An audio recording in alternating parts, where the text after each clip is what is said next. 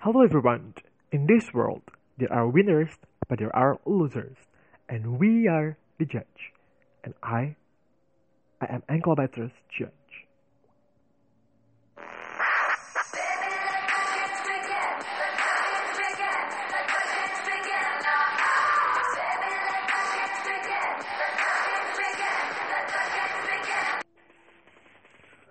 Okay, so coming to my very new episode of Anklebiters Judge. This is the third episode of Anklebiters Judge. It's been a while with me, Satria Bahar. And I hope you guys were doing great because it's been a while I haven't uploaded any podcast yet, right?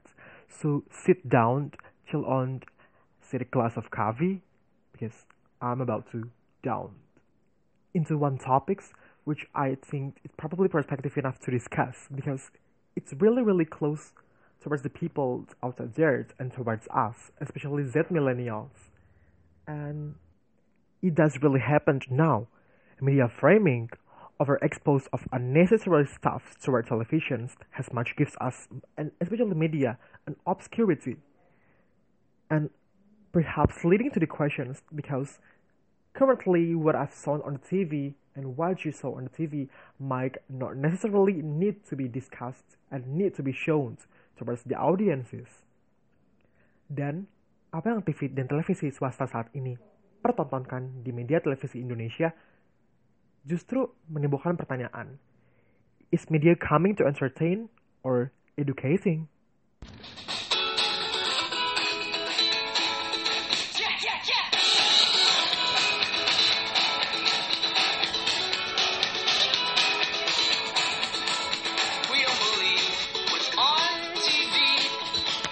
Okay, so ladies and gentlemen, this episode might be inspired by a song from 21 Pilots, which entitled We Don't Believe What's on TV. And what I'd like to highlight on this episode is how far the media and also the televisions are driving us and driving our public opinion into such negativity. And if it does, is there any a person or institutions who stand as a regulator to tackle all of this problem? Nah, setelah itu gue juga pengen membahas dan ada analisis yang gue cari dari googling dan buku mengenai beberapa teori kontemporer yang mungkin bisa menjelaskan dan memprediksi sudah sampai tahapan mana kita berada dalam hyper-realistic stage atau post-truth era. But beforehand, I'd like to putting up few questions to you and yeah, just interpret it by yourself. Have you ever heard about this? Ikan asinnya pada diem dulu ya. Mohon maaf, mau jadi pacar saya ya. Udah.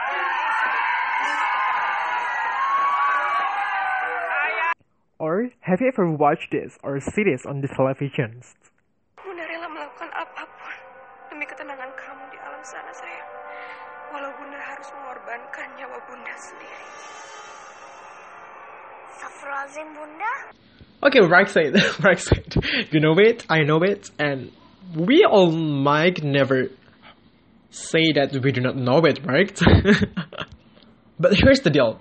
We all know that these kind of circumstances are immoral and leading to the demoralizations because what they have been shown out towards televisions is unconsciously what driving us to do so.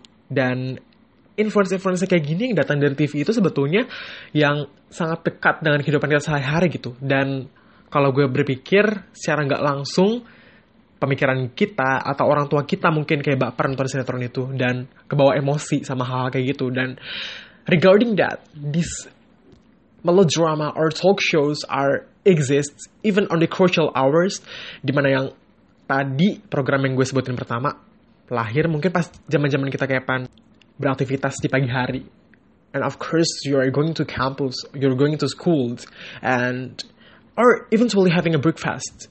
Dan lo nonton acara-acara yang kayak gitu. Setelah itu, yang satu lagi, the rest hour, jam 8, jam 10, dimana orang tua lo dan adik-adik lo mungkin lagi di rumah. Dan nonton acara yang kayak gitu. Then I wonder how to spot the things on and putting them into the basket and find out the puzzles eventually the law jurisdiction itself. Jadi udah ada beberapa dasar hukum yang diregulasi under the law of jurisdictions mengenai one of the subsidiary bodies which controlling and tackling all of the television program, especially the private television channel, and stand as a watchdog adalah Komisi Penyiaran Indonesia atau KPI. Nah, secara regulasi, ini udah diatur dalam Undang-Undang Republik Indonesia nomor 32 tahun 2002 tentang penyiaran. Dan in particular, if we see directly, ini ada banyak banget yang menimbang bahwa kemerdekaan menyampaikan pendapat dan memperoleh informasi melalui penyiaran sebagai perwujudan hak asasi manusia. Of course, human rights is checklist dalam kehidupan bermasyarakat, berbangsa, dan bernegara. Dan dilaksanakan secara bertanggung jawab, selaras dan seimbang antara kebebasan dan kesetaraan, menggunakan hak berdasarkan our morals, our value, Pancasila dan Undang-Undang Dasar Negara Republik Indonesia tahun 1945. Dan secara lebih spesifik, sebetulnya di bab 1 ketentuan umum, pasal 1 ayat 13, dan teman-teman juga bisa baca, ada yang mengatur mengenai Komisi Penyiaran Indonesia. So, this kind of subsidiary bodies is an state institutions which independently stand, yang adanya di pusat dan di daerah, yang tugas dan wewenangnya diatur dalam undang-undang. Dan secara pragmatik, apa sih yang mereka lakukan? Ya, first, they standardized on how disposed towards the television programs are going on. Dan mereka pun mengontrol bahwa isi siaran ini wajib mengandung informasi pendidikan, hiburan, dan manfaat. Jadi, what I previously said, that entertaining and educating, well, ideally have to balance. Tapi faktanya mungkin backlash sama nilai-nilai yang ada. Dan sebetulnya mereka juga menulis bahwa isi siaran dilarang, yang pertama, bersifat fitnah, menghasut, menyesatkan, dan atau bohong. Afterwards, menonjolkan unsur kekerasan, violence, perjudian, penyalahgunaan narkotika dan obat terlarang. C. Mempertentangkan suku, agama, ras, dan antar golongan. Dan yang terakhir, memperolokkan, merendahkan, melecehkan, dan atau mengabaikan nilai-nilai agama, martabat manusia, dan merusak hubungan internasional. So I would like to invite you to measure our critical mindset and common sense. Kira-kira dari undang-undang dan regulasi yang udah diatur oleh our law jurisdictions, udah sampai batasan mana, dan poin-poin mana aja yang udah dilanggar. Well, berapa? 60%, 70%, ya. Wow, I've heard your interpretation say to 100%. Yeah, I can't say no to that, because tragically, I think so that currently, there are fewer people who know and aware that they should be controlling their remote TV, and they're the one who are responsible on watch and see which program are compatible enough to them and based on their age. Tapi masalahnya kan gak semua orang ya kayak bisa mengontrol, dan mungkin gak semua orang tua ada dan membimbing anak-anaknya yang masih lebih muda dalam menonton televisi. So, who are getting mistaken now? The public opinion? The audience? Atau pemirsa kita yang di rumah? Or we have to blame the television itself and its television channel. And technically, when we're talking about the televisions and those kind of things, pasti yang pertama ada dalam pemikiran pemilik televisi adalah rating. Of course, they are basically the profit seekers, so they will find any programs as much as possibly related to the audience, and later on they can't hire that rating, right? Dan mereka dengan rating dapat uang. Di sisi lain, secara teknis KPI pun telah bilang nih. Salah satu artikel yang gue baca di website resmi kpi.go.id, dan di sini mekanisme yang mereka lakukan adalah using an annual meeting or annual controlling, dan dari situ mereka bakal receive the report itself. Siapa-siapa aja yang terlibat. Jadi survei ini dilakukan sama para ahli media yang berasal dari 12 perguruan tinggi di Indonesia. So I do not know in particular who are they, and which institutions are involved here. Tapi yang jelas dari survei ini, mereka bekerja sama dengan para ahli buat netapin batas-batas atau indeks maksimal yang harus dicapai oleh televisi. Dan itu berkaitan dengan kualitas tayangan, not only rating. Tapi di sini, boom, bukan cuma rating. However, rating is still be considered right, dan itu tetap dipertimbangkan. Jadi, in my pragmatic thoughts, I ask the questions, who's independent now? Tapi secara mekanistis, gue nemu satu artikel atau satu video yang bahas mengenai bagaimana KPI sebetulnya beholding all of these programs. Dan mereka sebetulnya mengeluarkan surat edaran. Surat edaran ini mungkin it really depends on particular issues which reported by the audiences. Jadi selama ini kan mekanismenya pasti take and give atau feedback system based. Dimana sebetulnya pertama yang perlu kita lakukan adalah kita sebagai penonton mereport hal tersebut melalui website resmi KPI. Nah setelah itu kalau misalnya di follow up terus dan makin banyak laporan tersebut, mungkin KPI akan ngelihat dan membuat surat edaran tersebut dan eventually show it to the particular private channels or programs which jeopardized the operation standard. KPI melihat ini sebagai dua sisi. Yang satu adalah seni pertunjukan. Ya. Seni pertunjukan kan kita tahu secara tradisional kan ada wayang orang yang pemainnya. Padahal ada ludruk, ada reok ponorogo sampai kan ditampilkan oleh laki-laki yang berperan sebagai perempuan. Kemudian ada Didik Nini Towo, ada Tesi, ada Jaidah di tayangan sebelah tayangan itu ada hal semacam itu. Yang kedua adalah sebagai gaya hidup, lifestyle kan gitu. Nah, walaupun dua-dua ini bisa saling berhubungan, yang satu kesenian atau produk kesenian bisa juga menjadikan itu gaya hidup, ya kan? Tapi kalau yang dibatasi, dilarang tampil adalah sejauh itu memang mempromosikan ini sebagai lifestyle. Atau mau buat penonton atau anak-anak akhirnya mengikuti hal tersebut. Nah itu mengilhami, mencontoh atau menginspirasi. Nah sebetulnya yaitu abu-abu berarti ya. Bukan abu, pinter-pinter inilah kru produksi televisi ya? Gitu. Hah? Agak absurd juga. Enggak, tapi tegas, tapi masih bisa bermain dalam arti. Artinya bisa kepal karet apa?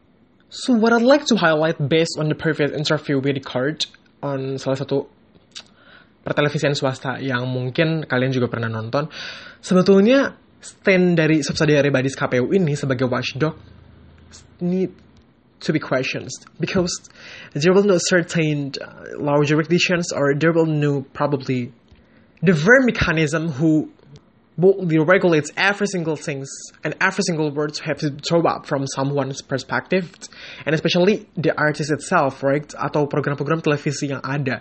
Dan yang gue bisa tarik dari sini adalah sebetulnya surat edaran itu sifatnya we're no longer than pasal karet lah ya, dan masih abu-abu. So in one side they firmly regulating it based on the paper and law jurisdictions, but in the other hand, especially in implementations, I think that Komisi Penyiaran Indonesia stand might be delicate dan lentur. Boom. Eventually, and I probably find one theory that probably could explain this and the firm weight and the impartial perspectives. So once I ever put political communications major in my international relations fields, dan setelah itu di dalam mata kuliah komunikasi politik sempat disinggung one theory and one side, which is proposed by political science and mass communication theory by German political scientist. Namanya itu adalah Elisabeth Noel Neumann, which apparently this theory try to explain and stipulates that individuals have a fear of isolation, ketakutan, dan akhirnya itu resulting in the idea that the social groups or the society in general, they might consequently isolate, neglect, or excluding members due to members' opinions.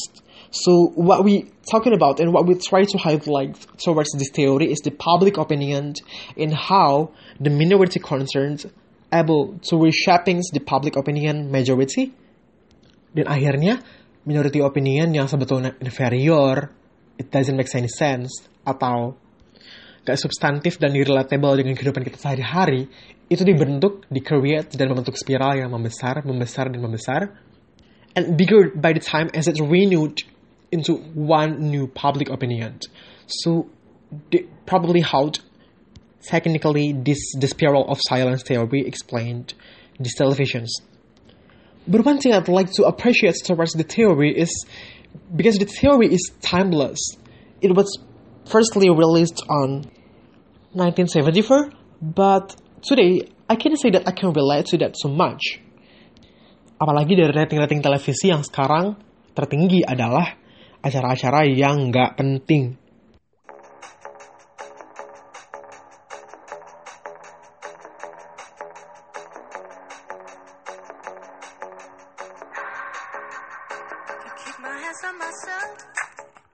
Okay, well, ladies and gentlemen, I know that you got me confusions, right?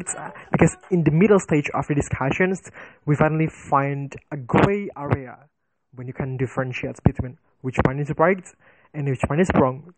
Dan, kalau gue bisa mengelaborasi teori ini lebih lanjut, itu ada hubungannya dan ada kaitannya dengan diachronic systems and diachronic perspectives of how the pop culture, the current culture that we have been used and observed by the time, has reframing new perspective and new framework towards the people dan peradaban manusia.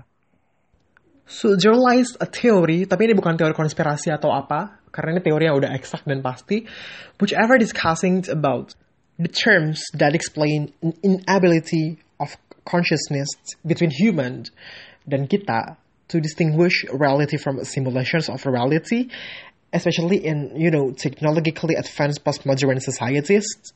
And this is seen as the conditions in which what we see that what is real and what is fiction, because now they are seamlessly blended together so that there is no clear distinctions between where one ends and the other begins.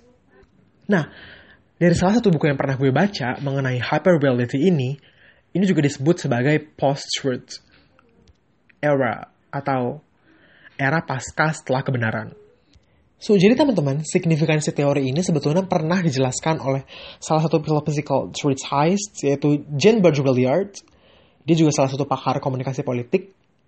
Dan di tahun 1981, he particularly explained the significations and symbolism of culture and media, where he became the one who involved in constructing and understanding of shared existence. So the theory of simulacra and simulations has identified three types of simulacra, and they identify each with a historical period. Dan secara garis teoris dibagi menjadi 3. Nah, tahapan pertama ini terkait dengan periode pramodern. Kalau lo pernah baca sejarah atau ya pasti lo tahu lah kayak namanya masa-masa sebelum revolusi industri, kayak masa Renaissance atau masa-masa mungkin reformasi gereja. Nah, di tahap itu sebetulnya there stand the lies of reality and the circumstances, di mana representasi antara realita dan tempat buatan yang ada itu sebetulnya nyata. Dan di sini salinan yang dibuat sama manusia sama-sama rata karena belum ada teknologi yang mumpuni saat itu. Nah, tahapan kedua ini terkait dengan revolusi industri. So yeah, the circumstances happens where the representations is clearly an artificial pacemaker for the real items. Di mana-mana udah terjadi the rapid productions itself. Ada James Watt yang menciptakan mesin uap, ada Alexander Graham Bell yang menciptakan telepon. Nah, di tahapan ini ada 3 tahapan yang menurut Baudrillard itu akan diprediksi terjadi selama kurang lebih 1 abad ke depan. Di tahapan kedua ini, prototype atau barang-barang artifisialnya produksi mampu menutupi realitas atau fakta di kehidupan sana. Dan tahapan kedua ini sebetulnya lebih ke gray zone, whereas the productions of the subsidiary stuffs are rapidly produced and utilized for artificial technology. Kalau misalnya bisa ngasih contoh mungkin era post 1990 atau pasca World War I, di mana the using of internet does exist, and the phone as well. There lies very prominent brands such like Nokia, Motorola, which started to replace how the people are interact each others with new alternatives. Right. short message atau SMS. Nah, tahapan ketiga ini, di mana prototype mulai menutupi fakta yang sebenarnya terjadi atau status quo, seolah-olah tidak ada realitas. So, for example, we compare it with the citra politik. Dan seolah-olah citra ini menutupi orang atau person yang ada ini dengan citra politik yang dia punya, but in fact, there was no eventually the realities. And the backlash term between the image that have been crafted before to the persona that they have been carried in real life. Nah, mulai berasa gak sih kayak the use of social media and the rapid use of Instagram, Facebook, WhatsApp, and Line itself has been drastically changed the way our mind thinking. So, yeah, technically we think as if we have been driven by two different lives. Yang pertama adalah dunia maya, virtual affections or virtual projections, dan dunia nyata, which interpolating the way we look and the way we talk in the social media. However, I have no idea in which stage we've been think on, because in this first stage, there is also almost no differences at all between the prototype yang dibuat oleh manusia secara artificial dengan realitas yang ada. Dan itu sama sekali tidak ada kaitannya sama sekali. Jadi mungkin produk-produk yang kita pakai atau yang kita konsumsi seperti social media atau televisi yang notabene kita pakai sehari-hari itu mulai menutupi hingga menghabiskan dan melahap realitas yang kita dapatkan secara telanjang. Well, yeah, fellas, it got my nerves up. I don't know what to say because I get speechless towards the visionary theory. Karena teori ini dibangun udah lebih dari 35 tahun yang lalu, which is 1981, and we can relate to that so much until today. And I might say that we have been think by these circumstances as been previously told by Balliard towards 4 different ways. Well, I think the first is the contemporary media, including televisions, film, print, and the internet, which I think are responsible for blurring the line between the products that are needed in order to live a life and products for which a need is created by commercial images. Ada kan kayak, lo pernah dengar promosi dimanapun lah ya, yang kayak produk-produk tersebut, sebetulnya faktanya nggak ada. Tapi pas lo branding di commercial breaks, itu kayaknya seolah-olah bagus banget kan. Dan so the person does. I think the person that tried to build their own image as if they were right, as if they were fine, as if they were rich on the social media. But in real life, well, they were us. They live plainly. They live straight to the simplicity. Now, the second one, I think, is the exchange value. Yeah, the exchange value is one thing that predominantly working and give any contributions towards the hyper-realistic. I think because they decide in which the value of goods is based on money and literally the dominated flat currency rather than usefulness. And moreover, I think usefulness comes to be quantified and divided in monetary terms in order to, assess the exchange itself.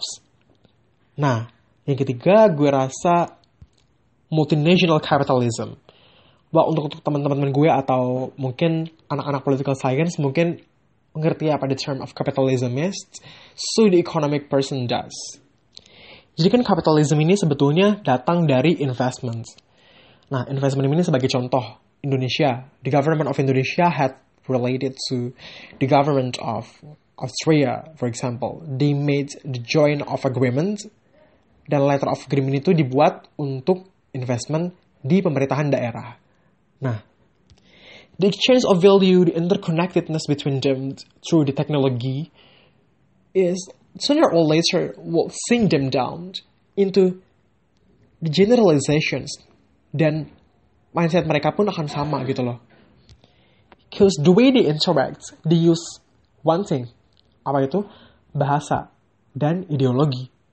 So, I think this language plays an important role after all, because language can increasingly becomes caught up in the production of power relations between social groups, and especially when powerful groups institute themselves at least partly in monetary system. Sekarang, gue balikin lagi ke lo. Kira-kira kita di tahapan yang mana? Dan di behavior yang mana? But if I could probably exploit the status quo that we have been faced before, right now we have been on the status quo where the people are doing a lack of interactions, di mana kita semua serba nunduk, main gadget, atau meniru atau mengimitasi apa yang orang-orang lakukan di televisi. Although they were not right.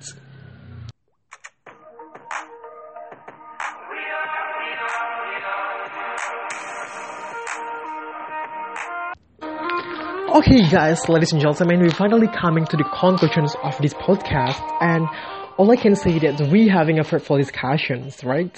About how to make a difference between what you have faced in the real life and what you have faced in the artificial life, where the televisions, where the smartphone is not such reliable things. But to conclude, all I can say that today abstractions is no longer than off the map, the double, the mirror, or the concept, right? So I think the simulations or artificial things is no longer than of territory, a referential being of substance. It is the generations by models of a real without origin or reality, which is called hyper-realistic. So most of us as Z millennials should be aware about this, because I think when it comes to hyper-realistic, the core after all is only about objectifying how an object can be portrayed when it's seen through a camera lens, or the framing which does not clarify representing the real life itself. Dan jadi, kalau gue pribadi pengen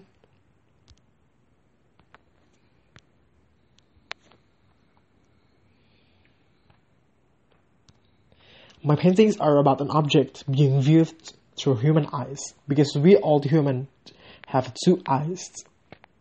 And God has present us with the 13 gifts of common sense beautifully. And before I end the podcast, I have 3 questions to you. In this hyper-realistic era, do you want to be driven by a media, or do one who drive your own will? And in the rapid mass of television programs, do you want to be the one who control your TV remote and decide which one is entertaining or educating? So beautiful people, thank you very much for sticking with me on the last 30 minutes. You can follow me through Instagram at Satria Bahar _. Have a great day and see you on the next podcast.